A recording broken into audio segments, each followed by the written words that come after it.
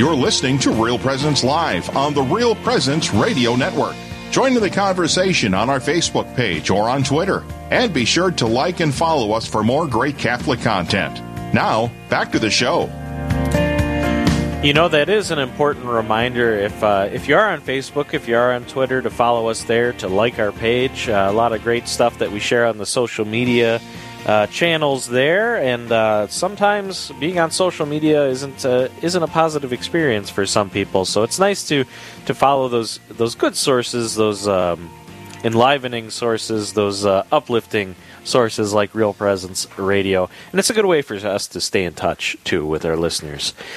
If you're just tuning in now, Nick Medelsky broadcasting again from Waseca, Minnesota. I love this place. It's where we've made our home here in southern Minnesota. It's such a beautiful community. The land of the fertile soil. Looks like another nice day of weather outside.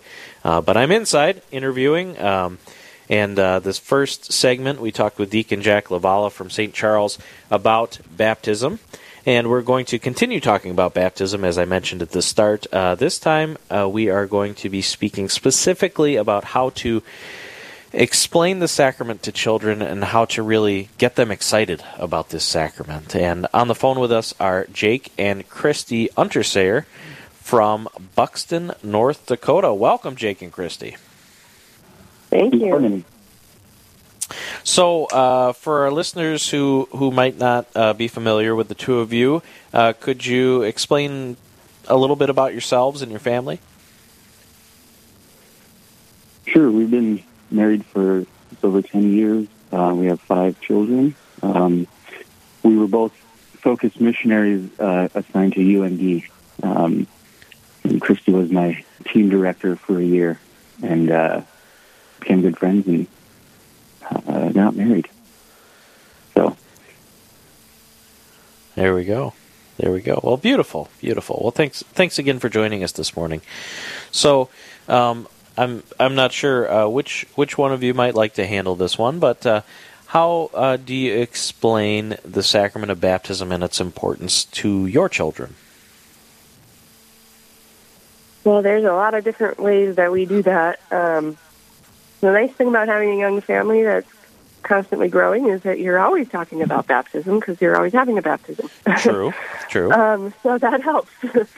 They're exposed to baptisms quite often from our family and friends as well. So I think our general principle with handing on the faith is that we just talk to the kids a lot about the church and the teachings, and we just use the church's language, so we don't try to dumb things down.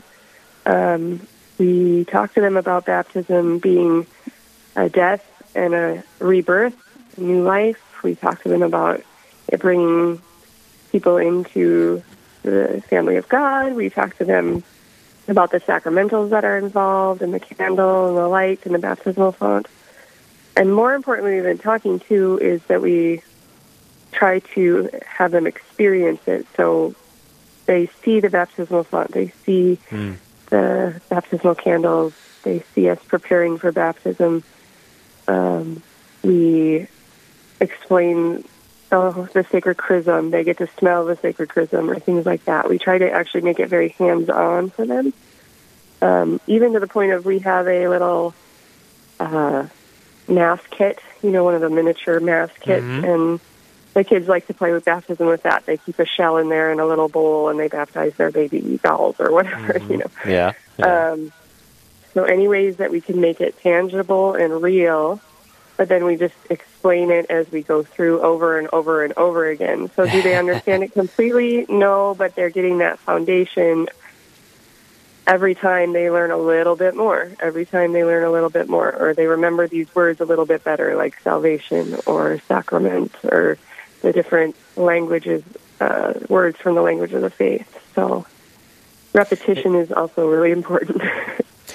Right, and I think it's kind of funny because the sacraments are so tactile, right? That's kind of the nature of the sacraments. We talk about them being an outward sign of inward grace, but sometimes I think people don't connect that with children, right? That playing the sacraments, right, is probably the best way for them to learn about them. Yes, exactly.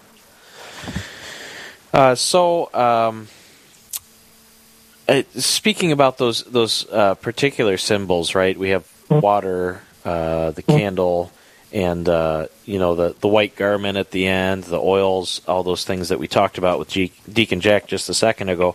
How do you sort of explain the symbolism of those elements? So, and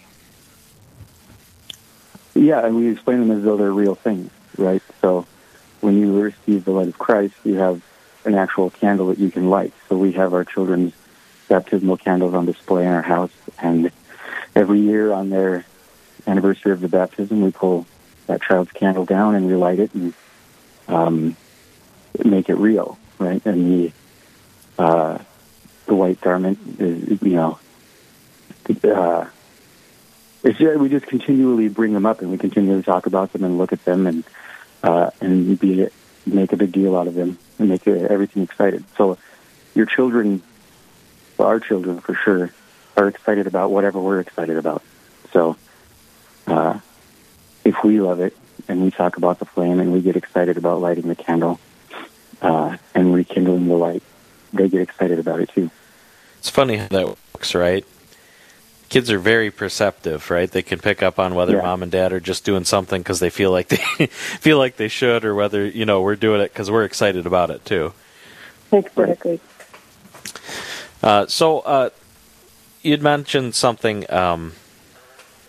Christy had mentioned something just a second ago about explaining to children about baptism being a death and a rebirth, and I know sometimes people are, kind of leery about talking about death with children.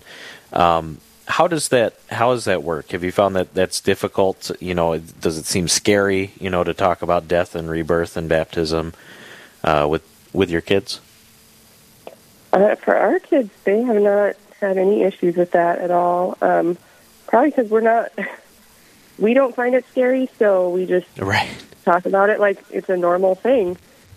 We use a lot of language from Scripture and Noah and the flood, and how if you have too much water, you die because you flood out, and if you don't have enough water, you die because you dry out. And thinking about a desert or the crops in the field, if they get too much or not enough, and how that water puts us to death and then brings us that new life. And we just really narrow in on that new life, because death is only scary if there's no new life.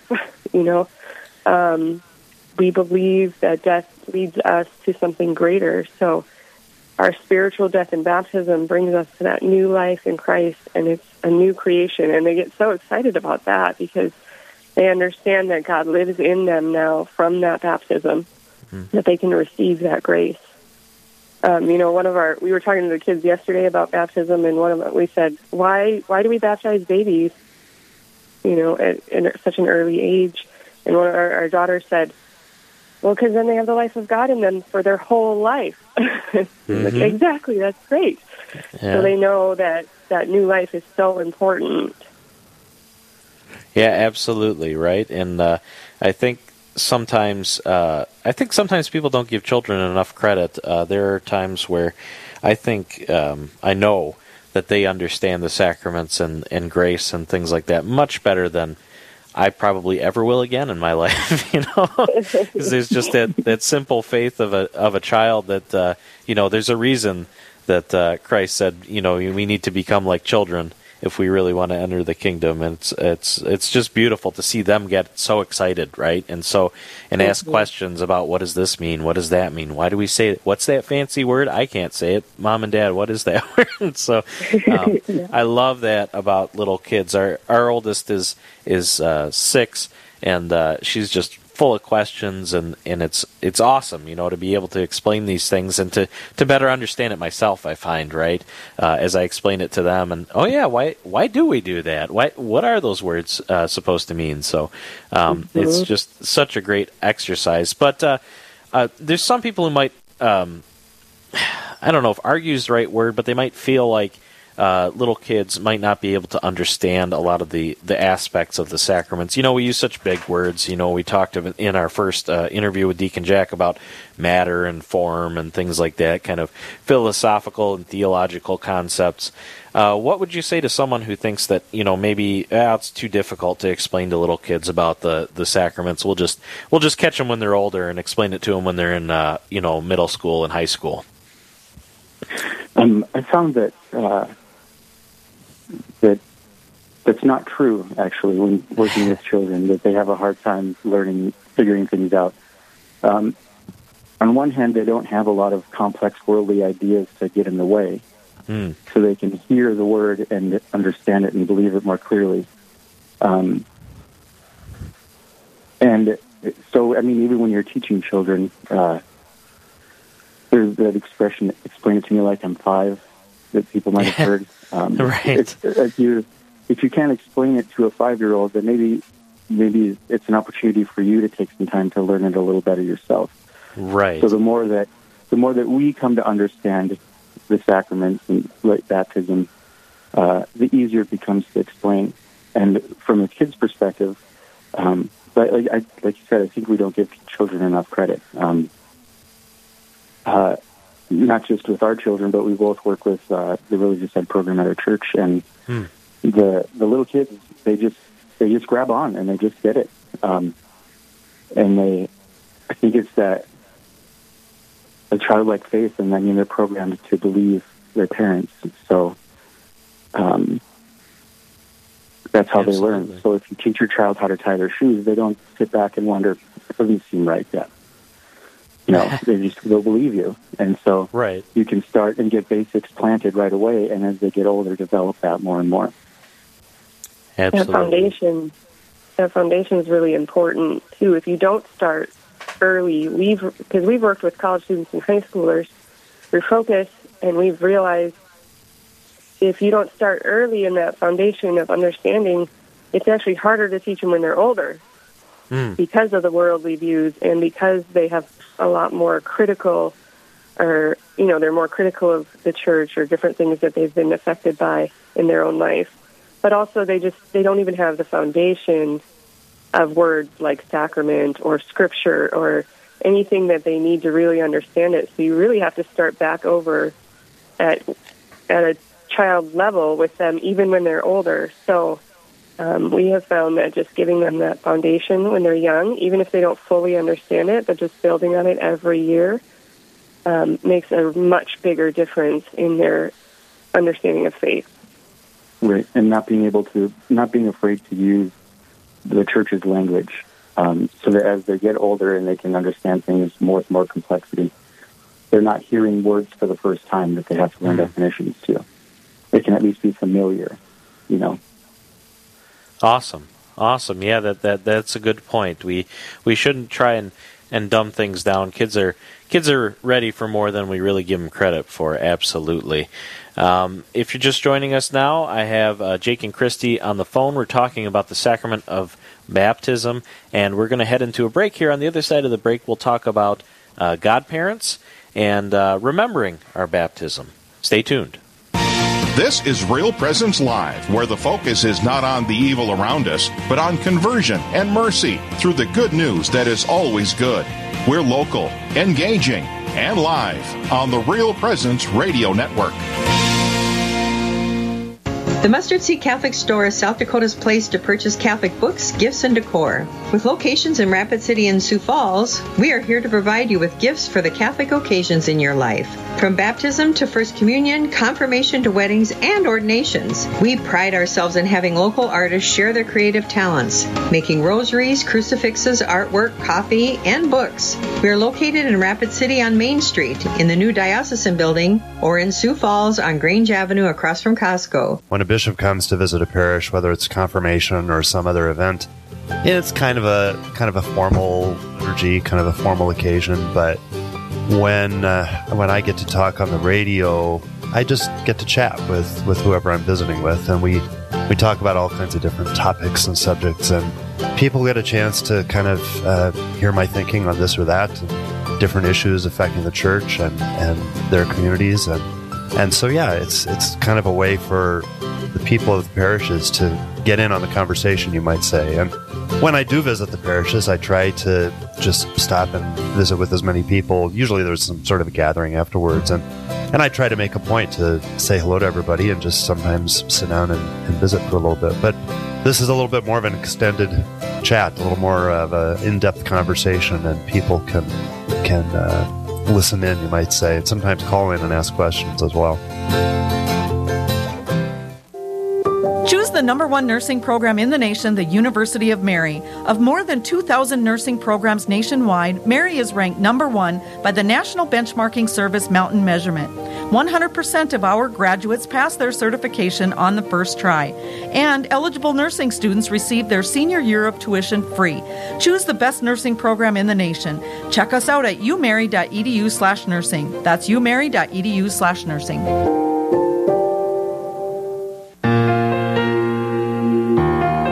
This is Real Presence Live on the RPR Network, bringing you stories of faith and hope through local hosts and guests from across the upper Midwest. Now, back to the show.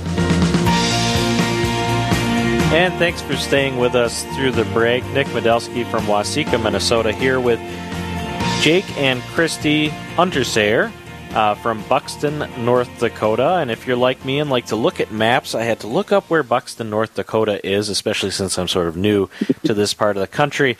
And Buxton is just a little bit south of Grand Forks, which, if you're not familiar with Grand Forks either, Grand Forks is north of Fargo. So just so you get your geographical bearings as you're joining us on the air this morning.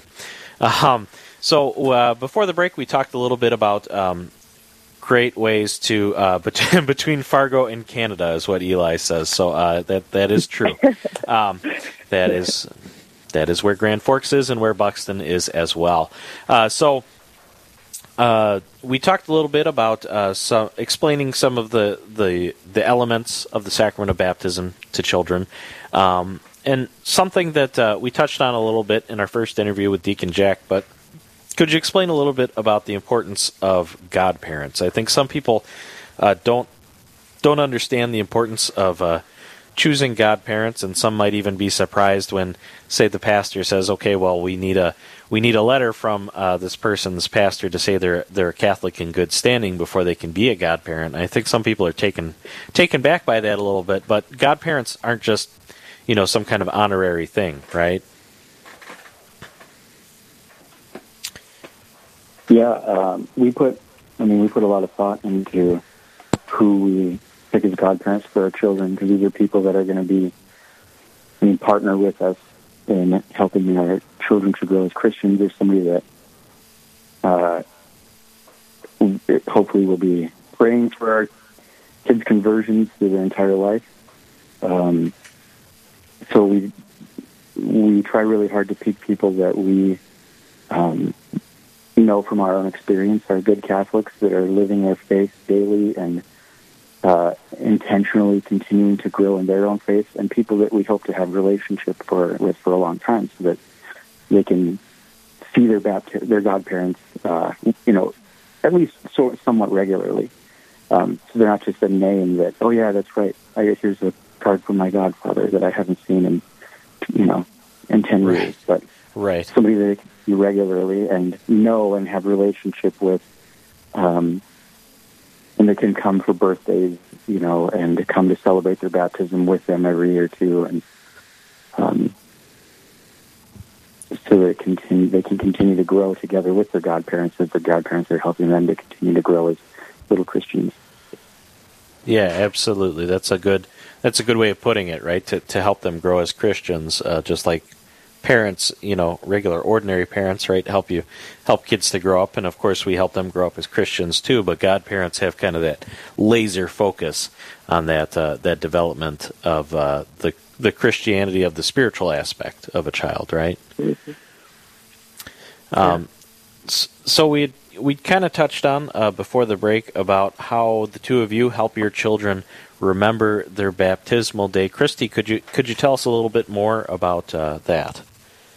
Yeah, we every year for our kids' baptism day, we bring out their baptism candle. We have them on display, but then we bring them down and we light it usually for our dinner. And we light the candle and we talk about the candle, and we also have a picture of their baptism out, so we put that down on our we have a little home altar where we put things that we're focusing on for prayer or feast day. So we put those on the home altar, and we usually have a special meal, and then we have a dessert, and we sing Happy Rebirth Day because it's your rebirth. So we treat it as their second birth, and they enjoy that every year. It's my baptism day. It's my baptism day. There you go. So. Yeah, absolutely. It's important to make a big deal out of it. I was sharing during the break that when my wife and I were first married, she would say, "Oh, it's my baptismal day," and I said, "What are you talking about?" But growing up, her mother had always made a point of emphasizing the importance of that day as, like you said, your rebirth day. So it deserves to be celebrated just as much as our physical birthday, right?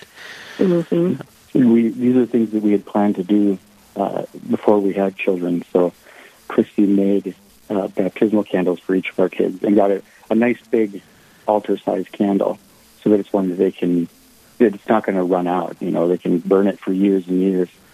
Wow. And then she painted them to match the baptism to match the Easter candle in the church the year that they were born. So each one's a little bit different, and they can look at their picture and see the candle in the church and look at their baptismal candle, and it matches, and it's a constant reminder of that day. Now that's really interesting. I think not many people do that. So how did that idea come to you, Christy? Actually, it was from a friend of mine. Her first child was stillborn, sadly. Oh. And when they had the funeral, they used the Easter candle for his funeral, and they received the candle later to use for their children's baptismal candles. And they had a sister nearby in a convent that painted candles, and so she painted a candle for them for their next child and for all of their children after that. And I had actually called and said, "Could you paint one for me?" And she said, "Well, I kind of only do this as a special favor because they're friends of mine." And I said, "Well, okay, I'll figure out how to paint it myself." Adventures in Catholic parenting, right? yeah, but I really appreciated the idea. And then, too, just having a bigger candle so that we could actually light it every year and it wouldn't just run out was nice. So we just started with the altar candles because we thought the connection between the sacrifice of the altar and baptism is so strong and important. We thought, let's use an altar candle. So. Oh, that's really cool, and I hope and some people might not be aware that actually would be an option that you could do, right? As long as it's the right type of candle and all, that you could have your own hand painted candle that you bring to the baptism. So that's very cool, and I hope some of our listeners might, some of our more artistically inclined listeners might take up that practice, because that's really fascinating. So thank you for sharing that with us. I don't know that I'd ever heard of someone doing that before, so that's really cool. Any other advice or encouragement the two of you could offer to parents on how they can kind of make sure that their kids understand the importance of baptism? Maybe Jake, you can start. I would just say, don't stop talking about it together, and ask them questions. When we see a baptism, we'll talk about it afterwards and ask them, "What did you notice? Did anything?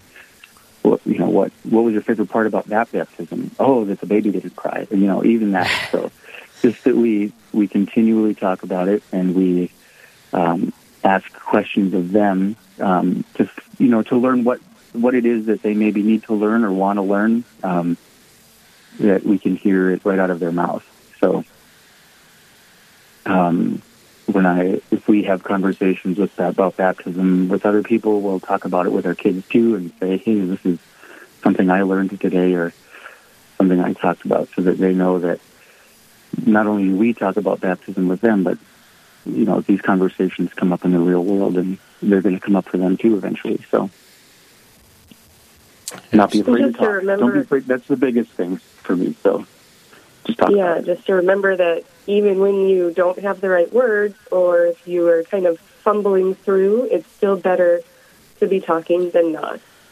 Even the Catechism says that as a parent, your responsibility is to raise your child in the faith, and even your poor understanding of the faith is a gift to your children, because then it shows that you're trying and you're working with them and learning and growing with them. So even if you're frustrated, just keep talking. Absolutely. That's a great way to put it. Jake and Christy, thank you so much for joining us this morning. After the break, we're going to talk about an amazing conversion story. Stay tuned.